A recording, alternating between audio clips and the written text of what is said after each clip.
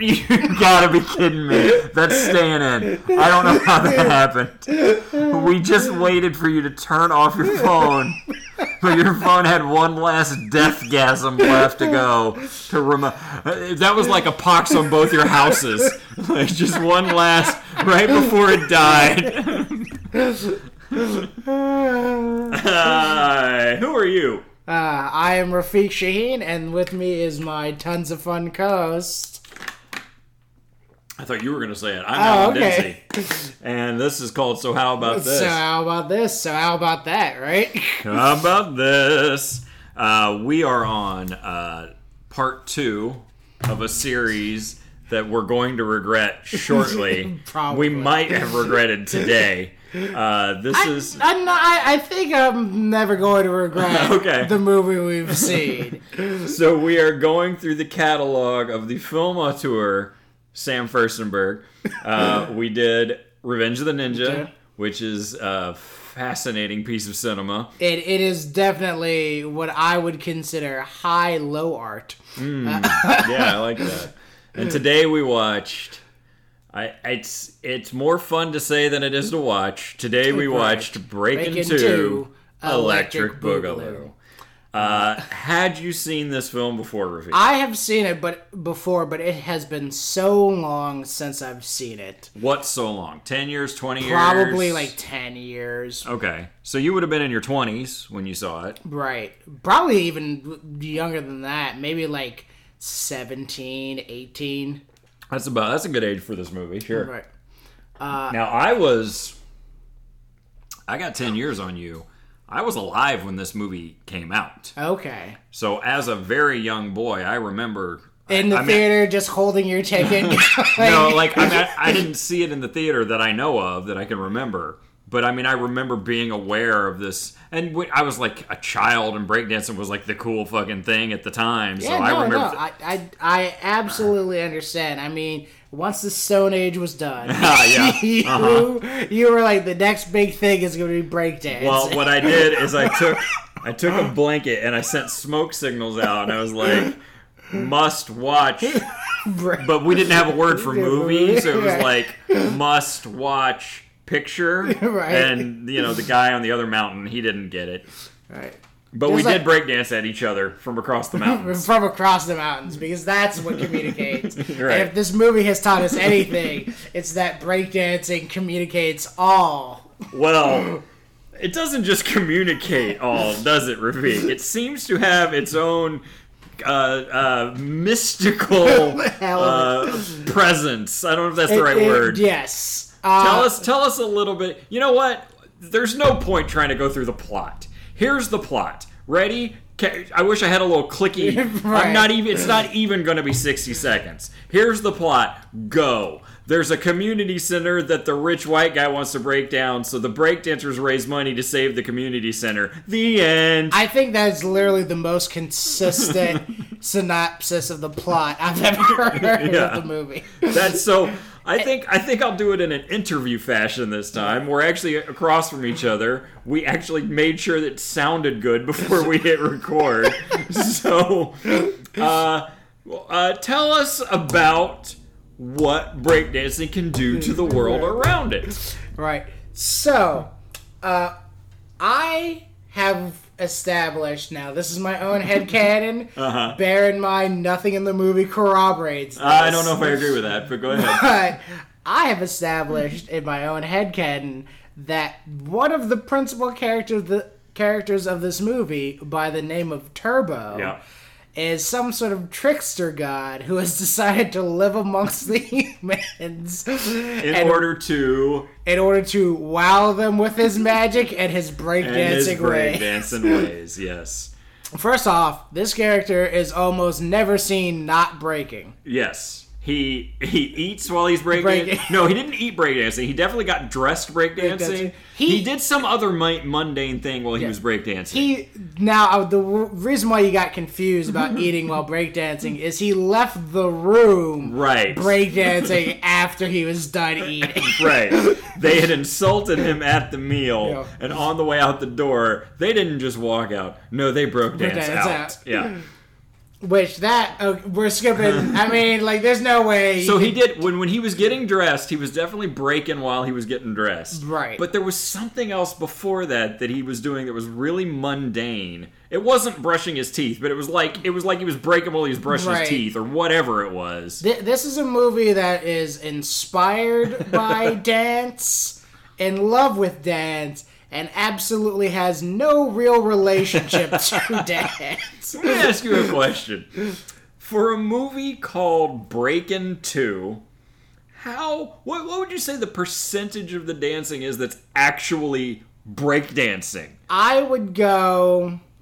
that's a very good question.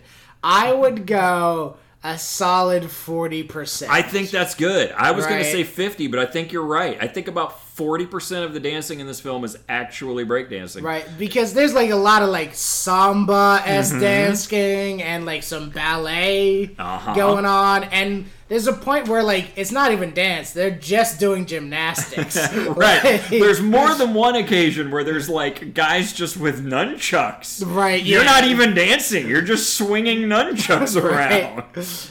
Yeah, there's a few guys who do ninjutsu instead of dancing in this movie. There's a guy who like qualifies as part of like the group of characters, even though it's like clear his only shtick is that he's a mime. Right? Yeah, so, like, whenever you go to the community center, there's just a mime there. Right. And apparently this man lives as a mime. Right, yes. Like he doesn't talk to anyone at any point in time. There's never a moment where someone's like, "Hey, Rocky," and he's like, "What?" And someone's like, "Can you show us around?" And then he just mimes his way. No, it just starts off of like, "Hey, can you show us around?" And he just starts miming his way through the community center. By the way, as far as I can tell, his name is Magician. Yes. They introduce him as, "This is Magician."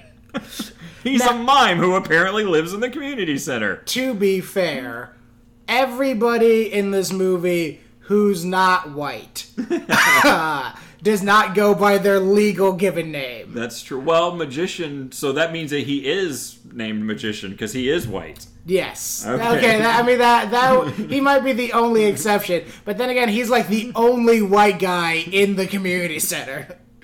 All right, so you've got. Let's go through your bullet points. Okay. I don't think I need to go through mine. I can just interview you, but you've got about 8 things there that you clearly need to talk about. So my first thing starts off at the very beginning of the film, and that's when we're introduced to Michael Boogaloo Shrimp, right? What was his last name? I think it was like Carter or something like that. To be clear, audience, as the opening credits are rolling, you got the title, you get your top billed actors, and one of them is Michael, and in quotes, Boogaloo Shrimp. And his last name's like Carter or something. Right. To which I'd like... And that's the first 20 seconds of the film? Yes. Like, you're not even past, like, the opening, like, image. Yeah. Like, first off, as soon as I saw that, I had to stop and go, what the fuck? Yeah. Right? Because this implies that not only is this guy's nickname Boogaloo Shrimp, right? But it implies that, like, somebody was putting the title card together. And he busted in the room and was like, hold everything! Right? And it's like, because there's only 2 avenues this could have gone, right? Is either he absolutely knew that they were going to call him Michael Boogaloo Shrimp. Or it was a prank on him. Right? Yes, exactly. Or he had no idea. It ruined his film career. Not because he was in this movie, not because he was a bad actor, but because they couldn't book him now because everyone wanted to call him Boogaloo Shrimp. Right? Like, imagine trying to get a serious role with that on your credits. Right?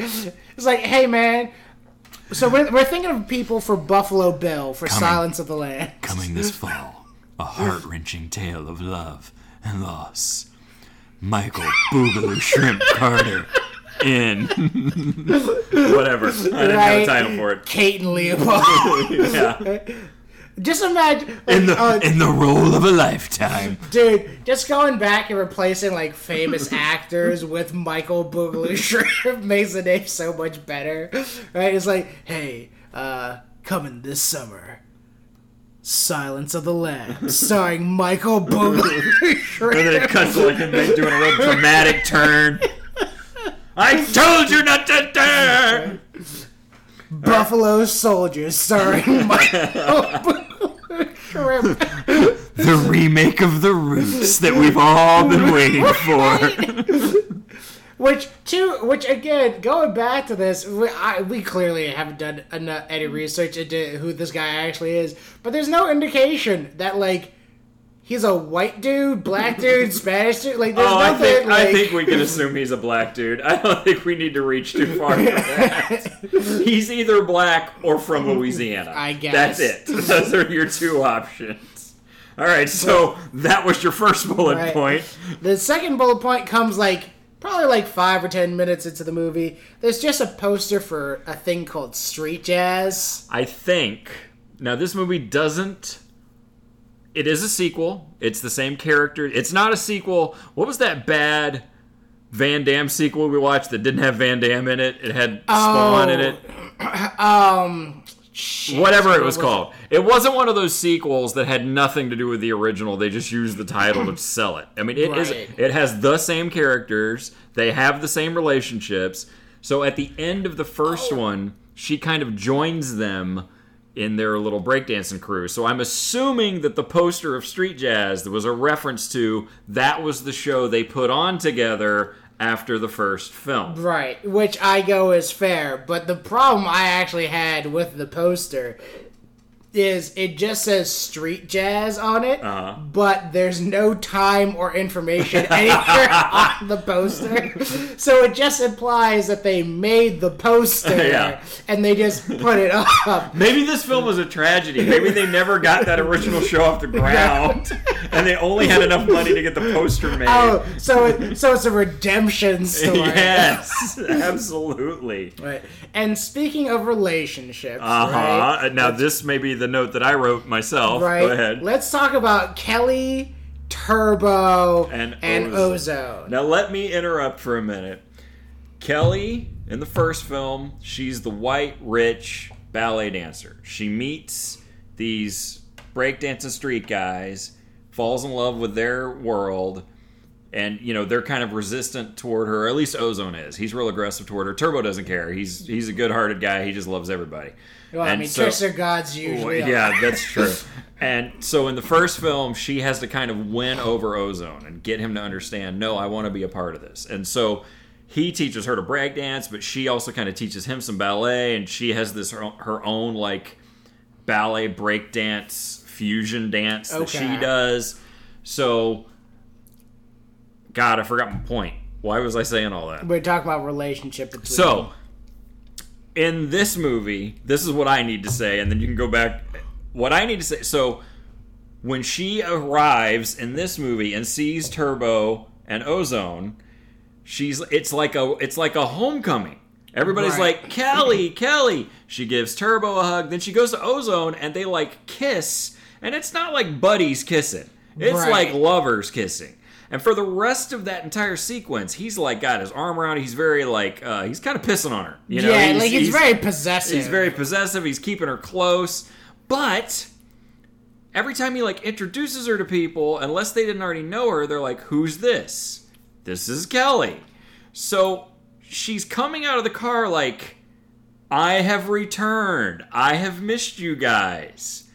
But are her and Ozone a couple? It's really unclear. And then throughout the film, there's moments in the story that are intentionally vague. Right. Where he even tells somebody, whatever, she ain't nobody. I don't know what their relationship is. Right, which especially makes it even weirder because she has a fiancé that's just introduced. But I don't think she does. I think the parents decided that was her fiancé. Right, they're like, we're just gonna marry her off. Yeah, even that, because when they introduce him as the fiancé, the parents do.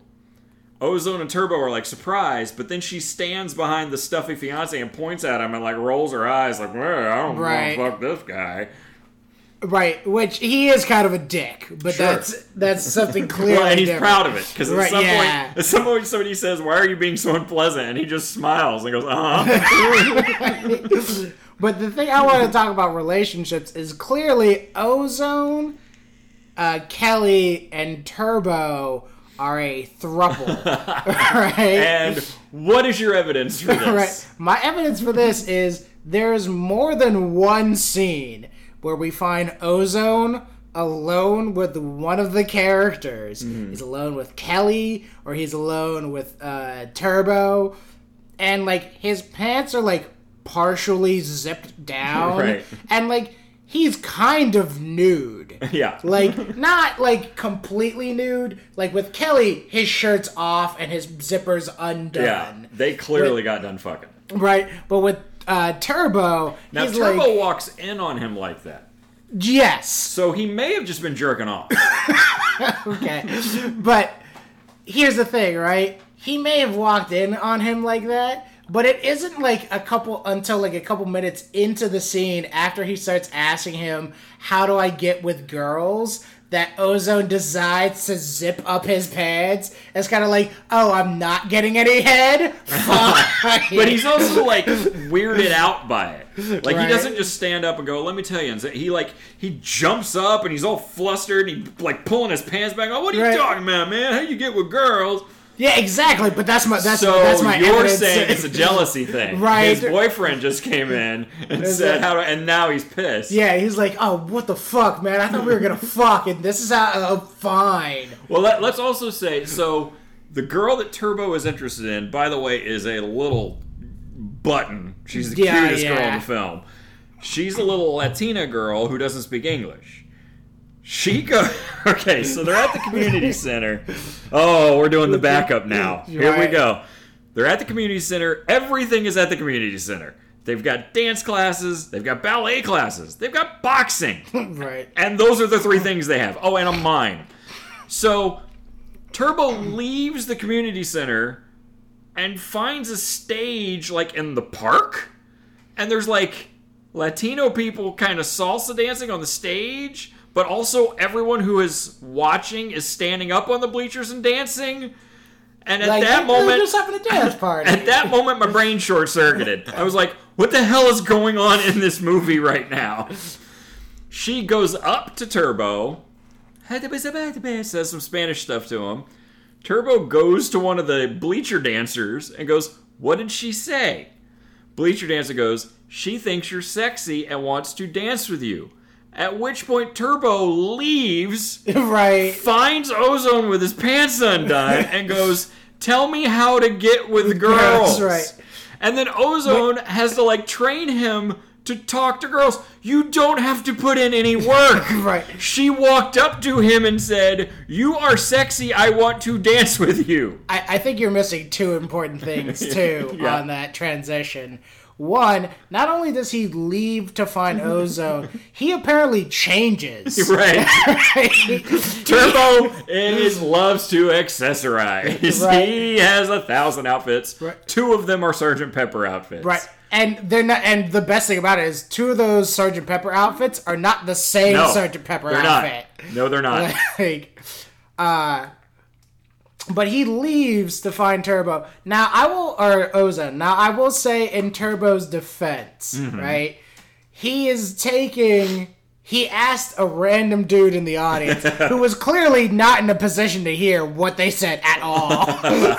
Right? Like, he's like a row or 2 back, and she's still on the stage when she's inviting him up. And he never actually, like, transcribes to the Spanish guy what she said. He just goes, what did she say? And the guy kind of has this look on his face like, I don't fucking know. Like, I guess she says I'm just busy dancing on this bleacher, right? Man. Like, I guess she says you're sexy. She wants you to go dance with her, which is a good logical assumption. Sure. Right? If I was sitting, back and somebody started speaking French to me, and I turned to one of my Haitian friends and was like, what'd she say? And he was like, I don't know, she thinks she's sexy, wants to dance with you. I wouldn't be mad. You would be mad when you went up to her and said, my friend said you said, and then she slapped you. And you'd be like, why did you say that? And he was like, I don't know, man, I wasn't listening. But, all right, what you got next on your list? Right, but speaking of which, so in that scene where Turbo goes from one location to the next, like you were saying, everything goes back to the community center. Everything goes back to the community center. Because apparently this is the one thing, it's not school, that's keeping the kids out the streets. No. It's just the community center. Yeah, and the movie never clarifies, is this taking place during summer? Do these people have jobs? Because there's just adults and kids at the community center all the time, and it's the same adults and same kids all the time. Right.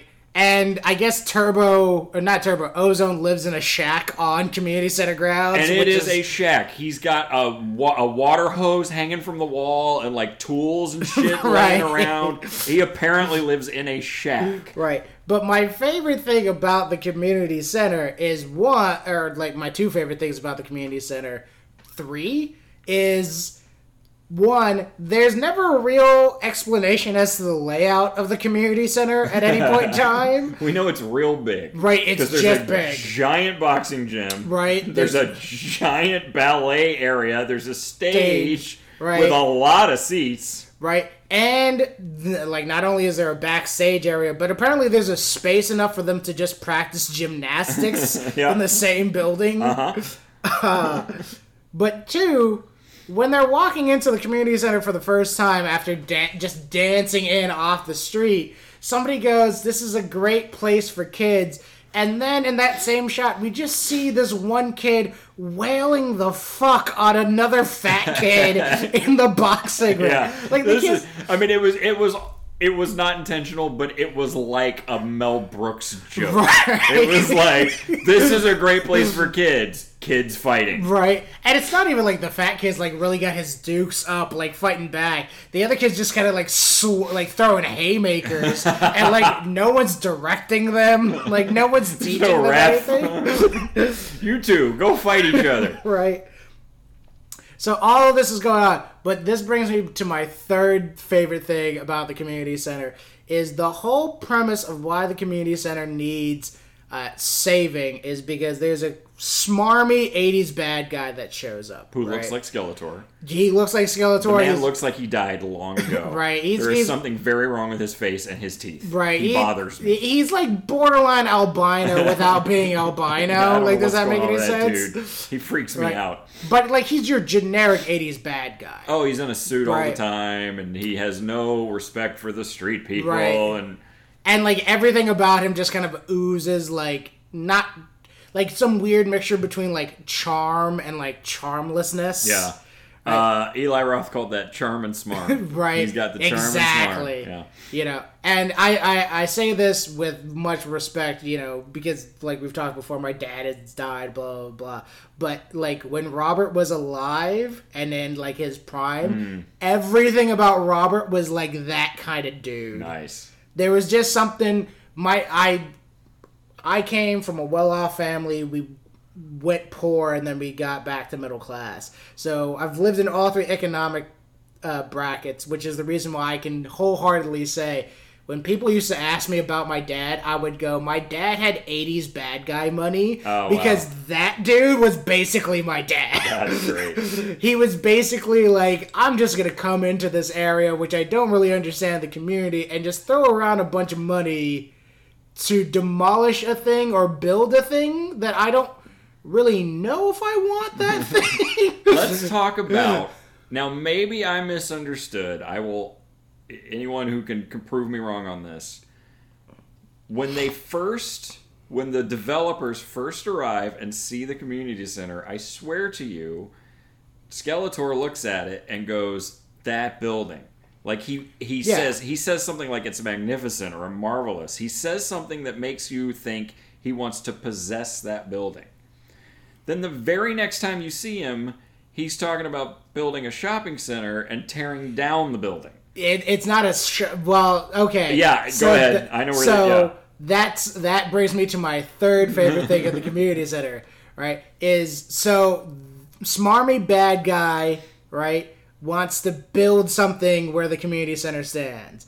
At first it's a mall, then it's a shopping center, then it's a supermarket. Yeah. It's never really clear what his final plan is. It is a place of commerce.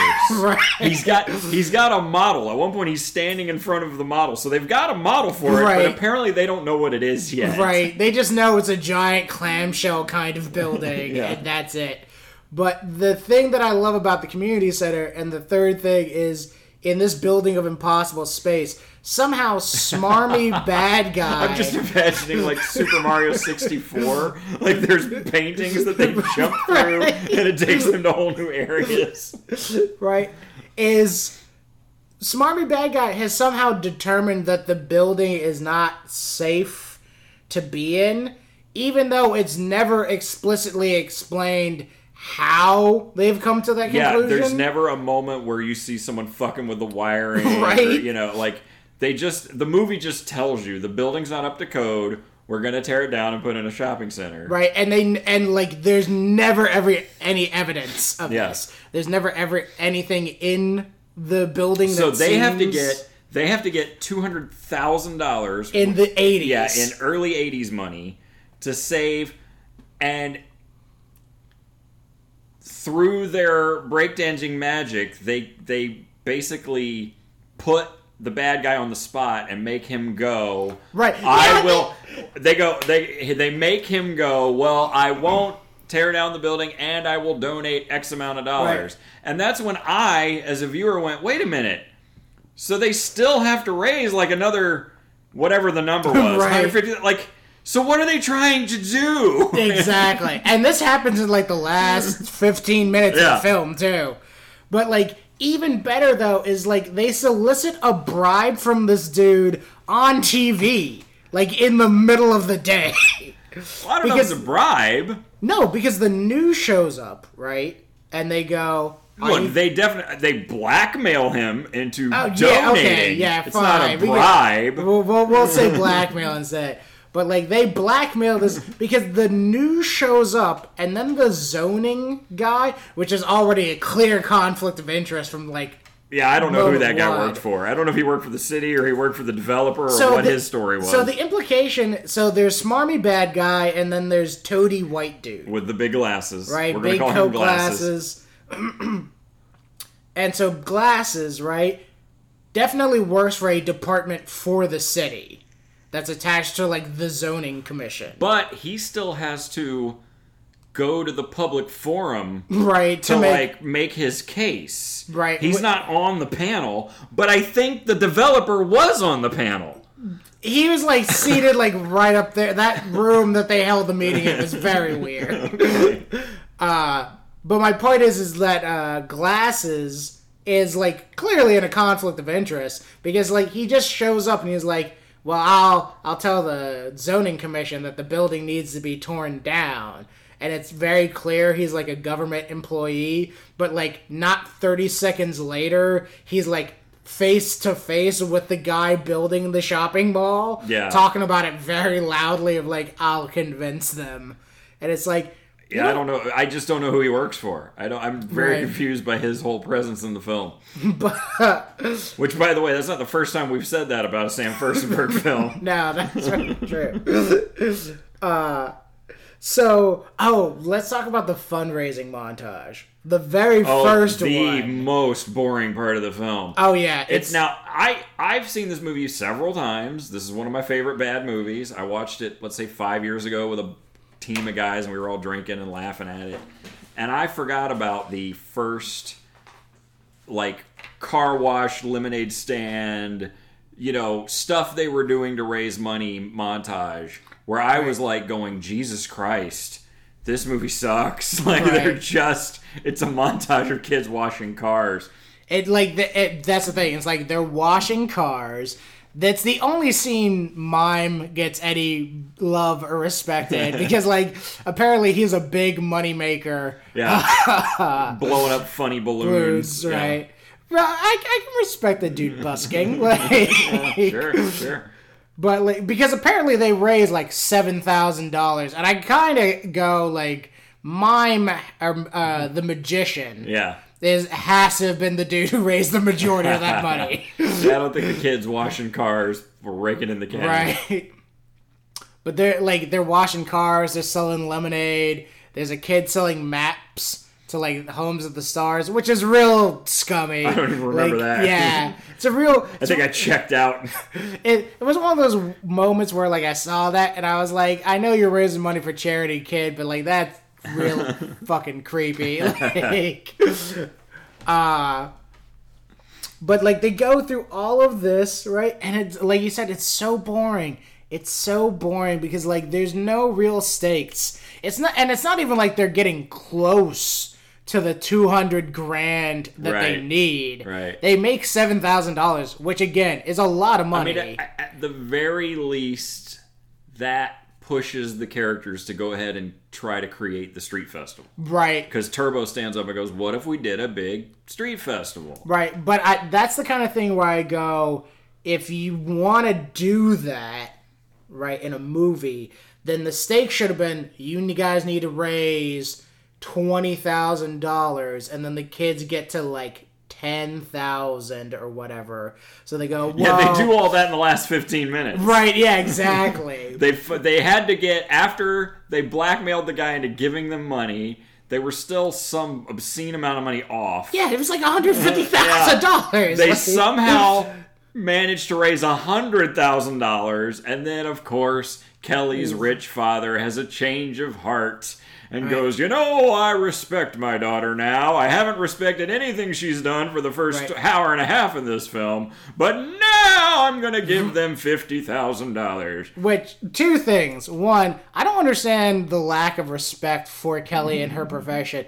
Personally, because it's like, now I'll say this, it's been a while since I saw the first movie, but clearly you guys had to pay for dance lessons at some point. So what the fuck did you think she was going to do with that? She was already like a professional dancer when she met them in the first one. Yeah. Right, and it's like... Well, I mean, the film, when you first see her in this film, she's in a chorus line. Right, and... Not the play A Chorus Line, she's in a chorus line. Right, to which I go, like, you guys knew that you were paying for... Like, it's not like your dad was writing you a check every month being like, what are you spending this on? And she was like, crack. And it's like, well, it is the 80s. Like, yeah, he's real dead set on her going to Princeton, and she's all like, it's my life, Dad. Now I'm going to go hang out in my weird mother-in-law suite house that's part of the bigger house. Right. That doesn't make any sense. And I'll just keep living here, and I guess... I'll just expect you to keep providing for me. Yeah, and she's very clearly a trust fund girl, and like daddy's still paying for shit.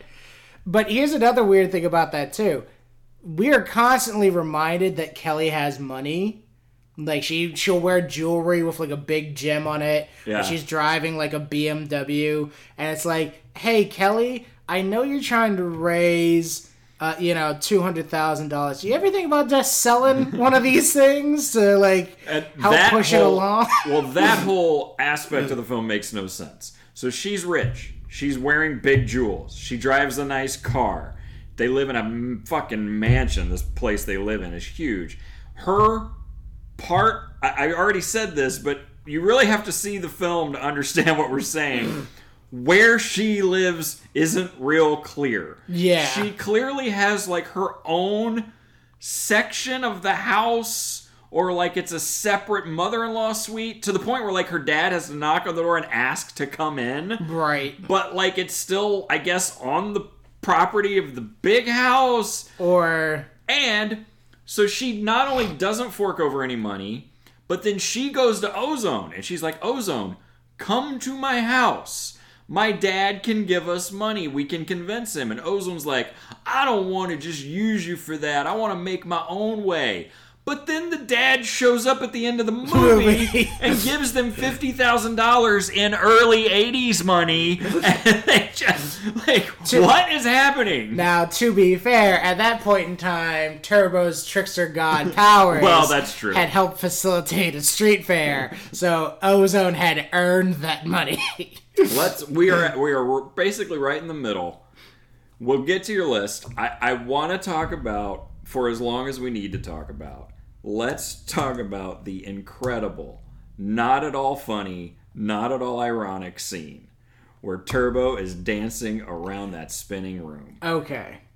Let me just say, before we continue, they do those AFI top 100 horror movies and I don't think this movie belongs in the top 100 musicals or the top 100 dance movies. Okay. But I think that when they make that list of top 100 dance movies, they have to give an honorable mention to that 5 minutes of film. Yeah. It is fucking incredible. So it is absolutely incredible. And we've talked about this before when Natasha was on. Yeah.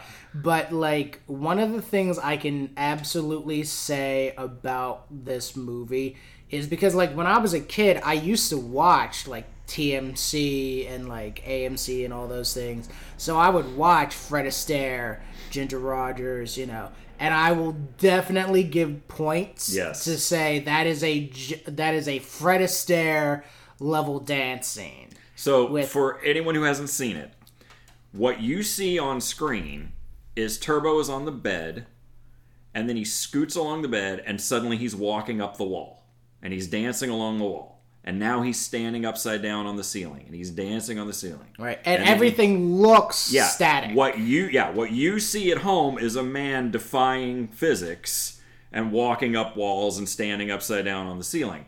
What's happening, my understanding, I might be wrong about this, my understanding is it is the same spinning room that they spun Johnny Depp around in Nightmare on Elm Street. They took that exact same, because when you watch Nightmare on Elm Street, Johnny Depp is sliding up the walls and sliding across the ceiling, but what's really happening is he's standing in a room that crew members are spinning, so when he's sliding, he's actually falling down the wall and hitting the other side. Right. They got that same room, they redecorated it to look like Turbo's house, and he does this dance scene. Occasionally, you can see him stop to make sure his balance is correct, but other than that, it's fucking flawless. He never loses his place. He never repeats himself. Right. You know, he's doing it's gotta be freestyle. I'm sure they choreographed it to an extent, but it's clear that he's just winging it. And the first major gravity shift, he's on the bed and then scoots along his knees. And if you're just watching it, it looks like a guy who's just scooting along the bed. If you know what's happening, you realize, oh, he's starting to fall. But he actually incorporates it into the dance. Right. It's amazing. And that's one of the things I can absolutely give him, which is the reason why I put it up there with like a Fred Astaire dance, is because like all of his transitions are absolutely smooth. And he even does things where he's like he'll be bent over. And it just looks like he's doing a weird dance move. But if you know what's happening, you realize, oh, he's actually readjusting himself and then getting himself back upright. It's so great. And none of it looks forced. None of it. Right. And it's that thing of like he's doing the transitions, he's doing them well. They're like the choreography, you know, is on point, and you know, like you said, it's probably been like, okay, and then you're gonna transition here and you're gonna transition here. But, like, there's never a moment, unlike when you see Ozone, where, like, Ozone has 7 moves. I don't think he has 7. I think he has 3. Ozone gets 1 by himself dance in this movie, and he does all the same moves you've seen him do before. Several times. And, like, that... I will say Turbo is clearly the better dancer. Oh, by far. With his trickster god powers. And there's a point... This is my last point on the spinning room. There's a point, so when it first starts, he spends time on the wall. Then he spends time on the ceiling. Then he spends time on the other wall. He actually, you know, then there's a point in the dance where the transitions are happening really fast. He's on the wall, he's on the ceiling, he's on the other wall, he's on the floor, he's back on the other wall. And you realize, like, those fuckers are outside, like, spinning it fast. And he's just rolling with it. Right. And speaking of which, rolling with it, Spanish girl comes in towards the end of it. Yeah. And she, like, marvels at the fact that he's on the ceiling. Which, again, implies, one, that we can all see his trickster goddery in motion. Yeah. Right? Because, again, no, I can't think of another... It is baked into the reality of the film that he was on the ceiling. Right. She walks in and looks up and opens her mouth. Oh my god, Turbo's on the ceiling. Right. But it also speaks to her as an actress because she came into the scene with the spinning room, saw this guy moving along the walls. Yeah, she actually leans up against the wall, and he's still doing the dance, right? While she's like keeping herself really stiff up against the wall. And and her reactions play as though there's no difference between her perspective and our perspective. It's fantastic. Right. But it's the only part of the film, like, anytime I've ever... You don't watch this movie because it's a good movie. You watch it so you can drink and laugh, right? But every time I've ever been with people drinking and laughing, when that scene comes up, I'm like, all right, everybody shut up. Right. Watch this shit. This is fucking awesome. It's one of those weird things of, like, it is a genuinely good scene and a otherwise bad good movie. Right. I will also say, I had this reaction watching it today. I'm certainly no filmmaker, and I don't know what goes into filmmaking, but I will say, as dumb and bad as this movie is, I started to notice the big choreography scenes are really well executed. Like, Sam Furstenberg makes bad fucking movies, but apparently he knows how to shoot giant street dances. Right, and it's very weird. Which, if we go back, though, to that original street dance... in the very beginning of the film, one of the things that made me laugh about is because even though it was well choreographed, there were a lot of little moments, like there's a little old lady, which is clearly somebody in their 20s is dressed up as an old lady. They didn't even put lines on her face. But, like, the thing that makes me laugh, and this has always been my thing about musicals in general, right, is they always have that scene. It's always in Hello, Dolly, or Breakin' 2, Electric Boogaloo, or any other number of movies, but they have everyone singing and dancing, and it's always like people doing mundane things just get roped in. Right, yeah. Right? So there's the traffic cop. Right, who's just, right. But there's always that thing of people getting roped in, and then you can clearly see that there are people, like, outside the zone in which this is happening, who are just going about their day-to-day lives. And in my mind, that implies that, like, whatever... In this case, Turbo's trickster god powers has, like, a limited range that they can work. So there's just some dude who's, like, trying to get to work, and he's like, what the fuck is this? Right? Yeah, I can't cross the street. Right? There's an old lady dancing and a traffic cop who's not doing her job. Right. Well, and that's the thing, is she was doing her job. She was giving a gangbanger, like, a ticket, which is real brave on her part. It was a cholo, right. Right? And then, like, she gives him the ticket, and then Turbo dances by, and the car starts dancing, too. Yeah. Right? Two cars. There were two separate cars dancing. Right. And again, and this is why I keep on coming back to Turbo is a trickster god. I think you're right. Right? Is because none of those scenes happen when it's just the other characters by themselves. Whenever if you recall, which clearly you don't, he was the one who could make a broom float in the first film. It's the only time in the first film where reality gets broken. Reality gets broken several times in Breakin' 2.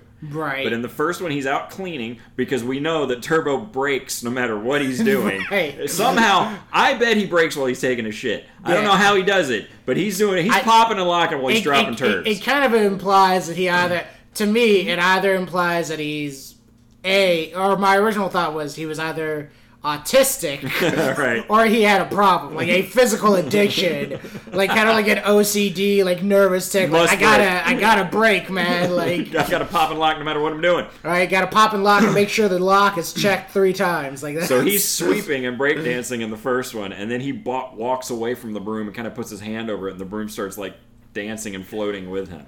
Right.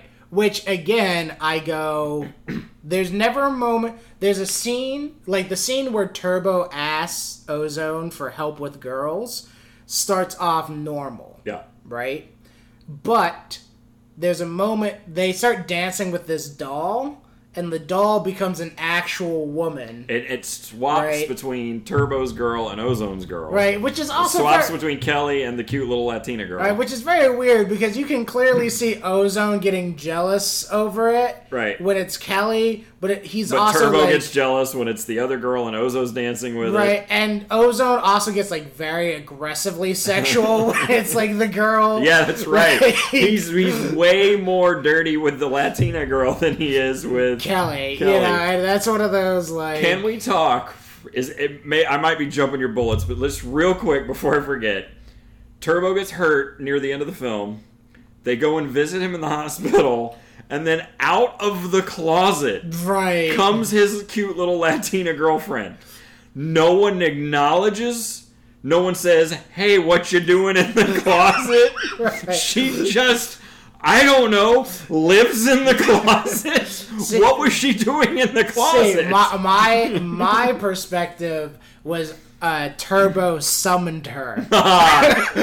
She was at home eating and then just appeared in the closet. Right, like she was going to the bathroom and opened the door.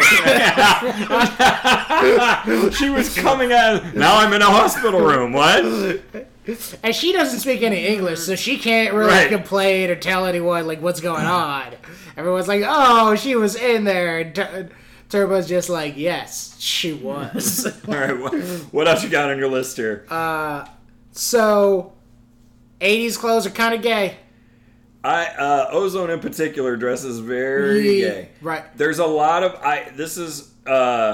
I kept making Judas Priest references. Do you get the joke when I say that? Yes, no, I get what you're saying. Yeah, so Rob Halford was a gay man who was into BDSM and wore that shit on stage when he was in Judas Priest. Nobody knew he was gay, so all of these straight kids start wearing whips and chains and gay BDSM shit, and that clearly flowed over, because even if you look at old like Grandmaster Flash stuff, there's a lot of the midriffs, and a lot of the whips, a lot of the collars, and there's a lot of that in this movie. And again, I'm not saying like gay in a pejorative sense. I'm saying like, especially with Ozone in particular, and his like. Because I'm like 80% convinced and I'm going to bump it up to 90, a conservative 90, that Ozone is bisexual. I will say that Ozone's dances always ended with just a little bit more flair. A little bit more fabulosity in his dancing. But here's the thing, even when it was with other guys. Like it wasn't like, oh, here's Ozone popping and locking with Kelly. It was like, here's Ozone popping and locking with Kelly and Turbo, and so when they are fighting over the doll that keeps magically transforming into the two girls, then for some reason they start dancing together. Well, because and let's be clear, everybody in this movie is dancing together because they're all breakdancing. But I'm talking about cheek to cheek, arm out, one arm around the sholler. Well, because they destroyed the doll, which is already fighting over the doll, disturbing imagery. But again, I go, Turbo, is using his trickster god abilities, to make it a real living thing. Ozone's jealous, destroys it, and they go like, no, this is me and my boyfriend dancing together. Yeah, it's very weird. It's not the first time Furstenberg made us question, are these people gay? Right. And going back to Kelly for a moment, she is wearing the same handcuff belt with nearly every outfit in the film, which is very weird, because there's some outfits where it's just like, aren't you supposed to be a ballerina now? Like, what kind of bondage leather ballerina? Yeah, she fluctuates. She can move between worlds. She wears the crazier shit when she's around the 80s kids, a lot of torn, weird clothes. And you know what? There's a lot of asymmetry going on, especially with her. Like, at one point she's wearing a shirt, it's like the right side of the shirt hangs lower over her belt than the left side of the shirt. So either she's only tucked the left side in, or it's just cut weird. Which, to be fair, again, that's all 80s clothing. So going back to the room that they were dancing in, cheek to cheek, one of the things that I did notice in that scene, too, that freaked me the fuck out, is apparently Ozone just sleeps in that room with a spray paint of a giant monster above his bed. Yeah, it's really hard to explain this room where Ozone apparently lives. It's a shack. I know I've said this already, but I have to repeat. There are garden hoses and tools hanging on the walls. But the other side of the shack is spray painted weird, with crazy colors. And it's like graffiti and like mural art. Yeah. And but in that spray painted section, which I guess is where Ozone lives. And his bed, I can't remember what they're called, but the kind of beds that can collapse upward into the wall. What's that called? They fold down. Yeah, so his bed is one of those that you can collapse up, or there's a name for it, I can't recall. But when he has it folded down, there's this gnarly toothed, horrifying monster just hanging out right above his pillow. Right. And I don't know if that's like some manifestation of like hidden trauma or something like that. But I go, imagine if someone had just spray painted like a monster above your bed, and like every night you have to go to sleep knowing this thing is staring down at you. Like, there's definitely a Lovecraftian quality right, to it. Like, you know, it's, well, okay, hold on. Maybe Turbo came into our reality through that wall. Right, yes. And what we think is a spray painting of a monster is one of the elder gods trying to push its way into reality. Turbo is actually the harbinger of Cthulhu. Right. It all makes sense. Right.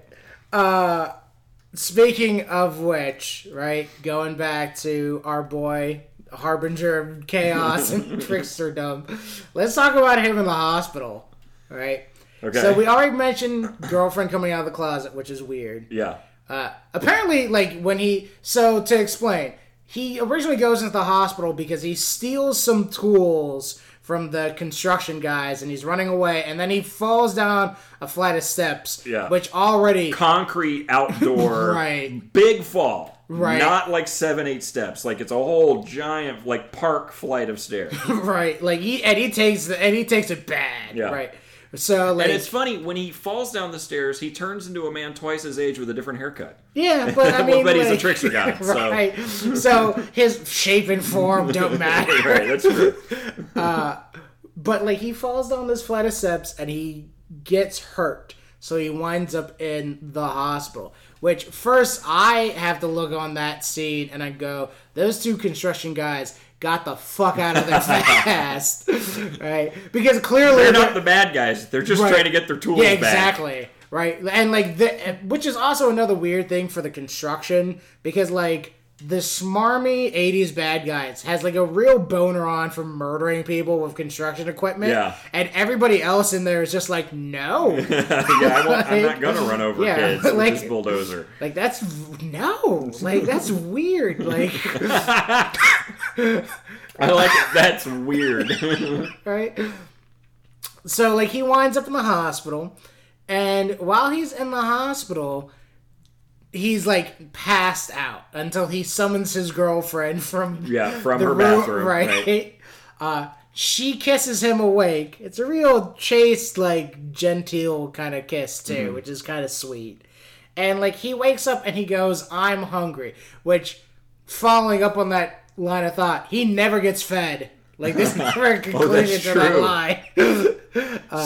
And he wakes up real weird. He, like, wakes up and he's like... Like, I guess the implication is that he's kind of dreamy-headed because the pretty girl kissed him. Right. And he's kind of like, ugh, and then kind of like falls right back asleep. Right. And the old guy is like, come on, man, get up. It's time to do...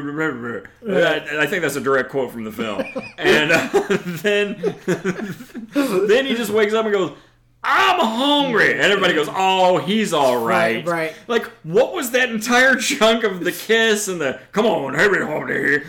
So here's the thing, right? It was this scene that convinced me of his magic. Yes. Because they wheel him out into the hallway. First off, I don't know where Ozone magically got Doctor's jacket. And... While the music started, he and Kelly both just put on Doctor's jackets and stethoscopes. Right. Which they clearly didn't have before. Nope. They weren't like hanging up in the background, nothing like that. They just appeared. Right, which again, I go, once Turbo's involved, the magic begins to work. They wheel him out into this hallway, and suddenly people just start getting well. Yeah, there's people on crutches who throw their crutches and start breakdancing. Right. There's a guy in a diaper doing the spin, the windmill, whatever that's called. And there's a dude, and this was like the next to last note that I got before I started laughing too hard, was there's a dude who just comes out of the doctor's lounge. But like a patient. No, he's like a 12-year-old kid on crutches. Right? And like he's just and the door is very it's not like a little this is Blu-ray and you can read in the corner. It says really loudly Doctor's Lounge. Right? So it's just like, why were you hanging out in there? Like what happened that you're So Turbo reached out with his mind and found a potentially great dancer who was in another room. Because remember, when the kid comes out of the doctor's lounge, he looks a little confused. Right, yes, like, exactly. What am I doing here? I'm glad and then the 4 sexy nurses show up in sexy nurse outfits that never existed, especially not in the 80s. Right. So I do have to kind of, now that you've said that, it's made me realize we're defining his powers a little more now. Yeah. All of Turbo's trickster goddery is based around dance. So, if he thinks you're a good dancer and he needs you for the dance, he'll summon you out of the ether. Right. And all the while, that spray-painted monster is just getting more and more realistic. There's more detail starting to in his little tentacles. Like, I don't remember spray-painting little suction cups on there. Right. So he summons Kid out of the ether. He summons a dude with a broken arm that just gets healed. Summons a dude on a walker who suddenly doesn't need the walker, and a guy in a wheelchair.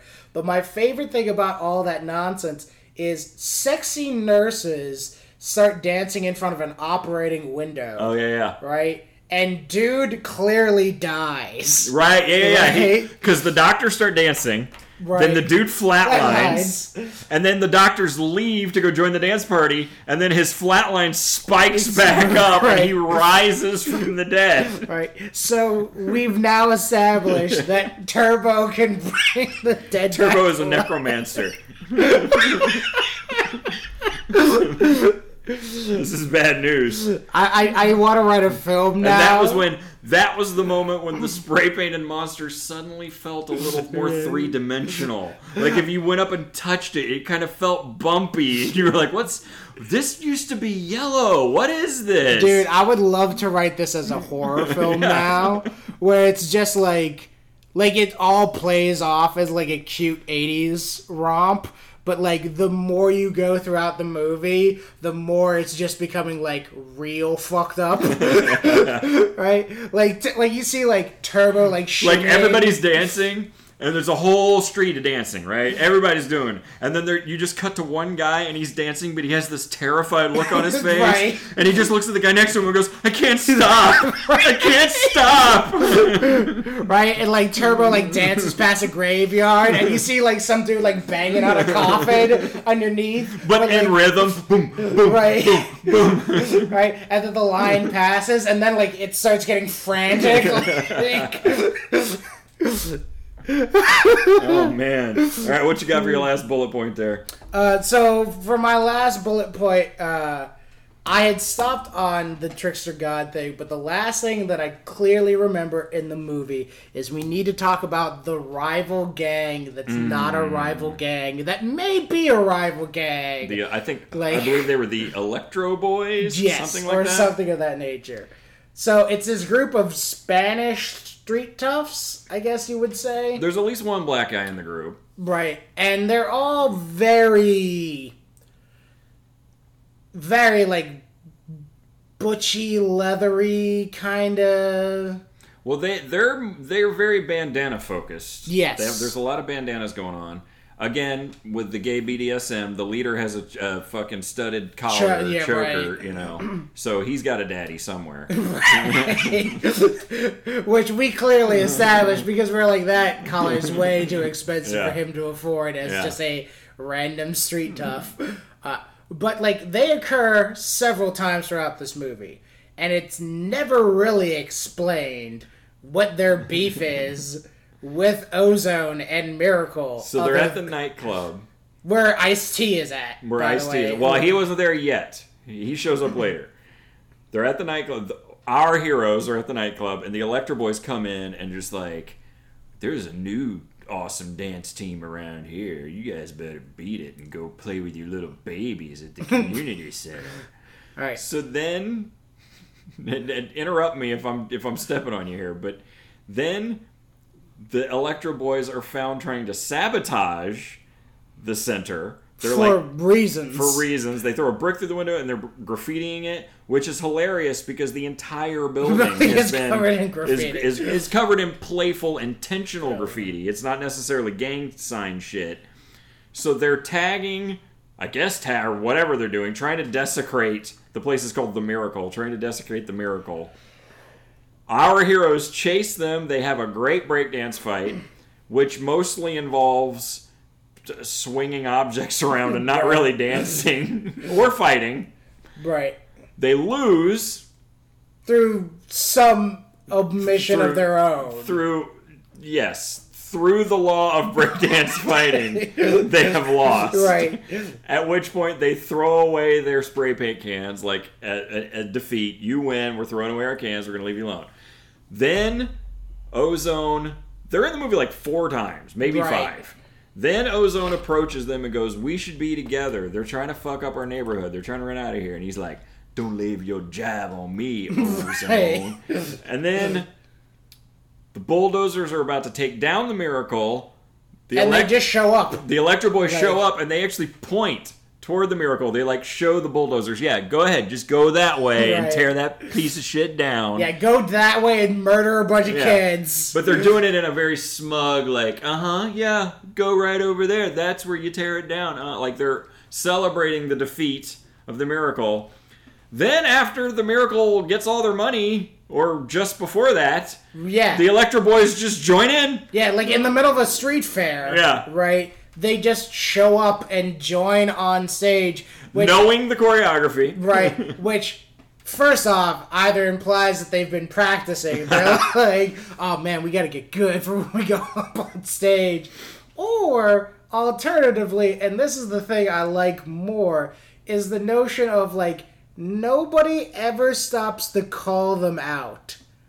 Right? Like, they just get up on stage. Yeah. And maybe I'm just too much of a petty asshole, but I definitely would have been dancing on the stage and would have been like, yo, these are the Electro Boys. So glad to have them here, especially after they pointed that bulldozer at a bunch of kids.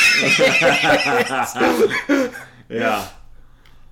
Well, we've gone an hour.